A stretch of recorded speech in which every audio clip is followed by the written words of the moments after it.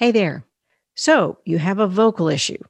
If you Google it long enough, you are probably going to find at least a couple of vocal coaches that offer the total opposite advice for dealing with your issue. So what's right? Well, there are two questions to ask to get to the best answer. Which one works and which one works the best? Today, I want to give you 7 wrong ideas about singing because they don't work. Hello, this is Judy Rodman. You're listening to All Things Vocal podcast. This is the audio version of the blog you can find at judyrodman.com. I can fix you, I can teach you. There is lively controversy in what is deemed good vocal training or dealing with a vocal issue. And different teachers embrace different viewpoints and pedagogic philosophies. There really is more than one way to effectively accomplish training a voice or fixing a problem. However, there are some techniques that actually limit and sabotage vocal ability and health, and it can even damage the voice. So here, from my practical viewpoint, are 7 wrong ideas about singing.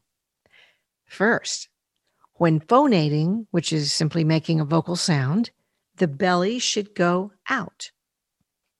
Not in my experience. Your breath support and control are enabled and balanced by the low belly coming in when sounding the voice. Belly out, your voice is going to feel less controlled and your voice will continue to strain to try to make it right. You'll probably run out of air. Now, note that I'm talking about the low belly coming in, not the high belly. The low belly below the belt line is what should be coming in. The high belly, right where your rib cage is, should actually expand. Let me let you hear the difference between these two. My whole belly out. Thousands of miles from the side of your face. The low belly in. Thousands of miles from the side of your face. See, it sounds smoother, and it certainly feels better. The breath lasts longer, everything goes better. The second wrong idea about singing, that a singer should inhale from nose only. Oh, I've heard this a lot, but I have to come down on the side of nope. I've gotten a lot of work from singers who've gotten themselves in all kind of vocal trouble from chest breathing that comes from inhaling through nose only when singing.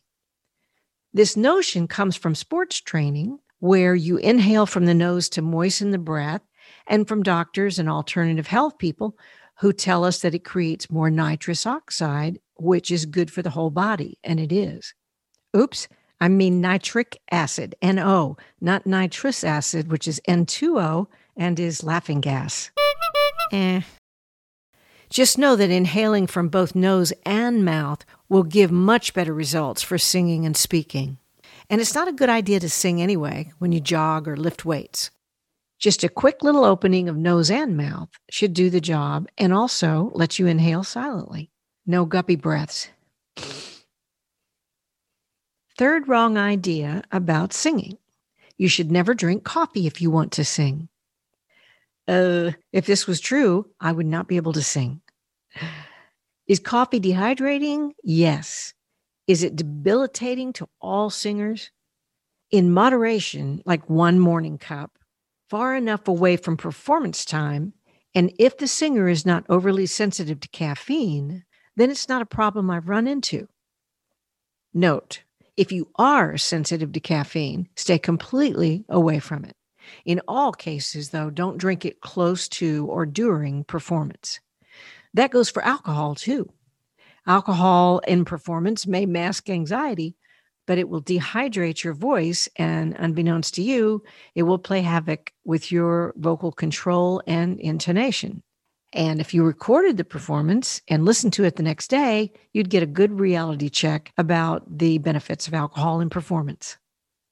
And the next wrong idea about singing. It takes at least a month of breath training to prepare a vocal student to sing a song. Nope.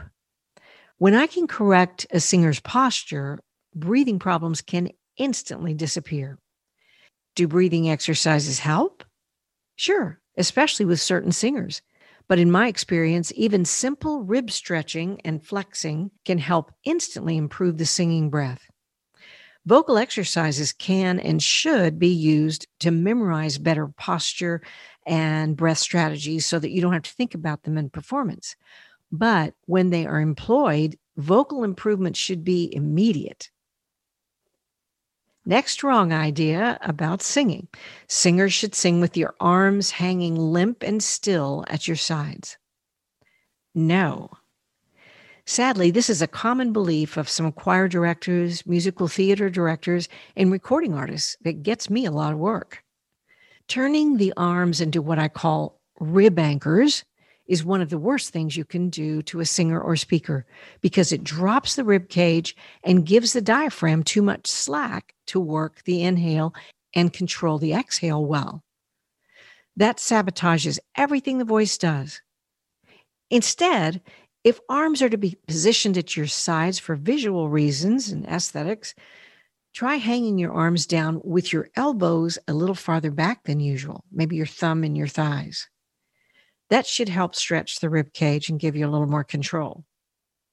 Or if you're at the Grammys and you've got the smoke billowing up beneath your feet and they want you to be still, you could grab the mic stand and help yourself widen your rib cage. There's ways to do it. And the sixth wrong idea about singing is that the face should be quiet and still. Too much facial expression detracts from the performance. Nada. I've actually heard this from misinformed engineers, performance coaches, and choir directors. Without an active face, listen to me, you will never sing or speak as well as you could with communicative facial movement, especially eyes and eyebrows. Try freezing your face and singing a short phrase. Frère Jacques, dormez-vous. Okay. Then overactivate your facial language and sing it again. Frère Jacques, dormez-vous. Okay, that unlocks all kinds of ability that you didn't have before. And today's seventh and final wrong idea about singing. You can't learn to sing unless you were born a singer, aka you can't teach an old dog new tricks. Au contraire, mon chéri. If you can talk, you can learn to sing. In every instance of tone deafness that I've encountered, and I've encountered several, all it took was consistent target practice to train the ear-challenged singer to aim at pitch. The question isn't, can you learn to sing? It's, how bad do you want to? This is your host, Judy Rodman. Thank you for joining us today. And if you enjoyed this podcast, please leave a review and subscribe wherever you love to listen to podcasts. See you next time for All Things Vocal, the podcast for singers, speakers, vocal coaches, and studio producers.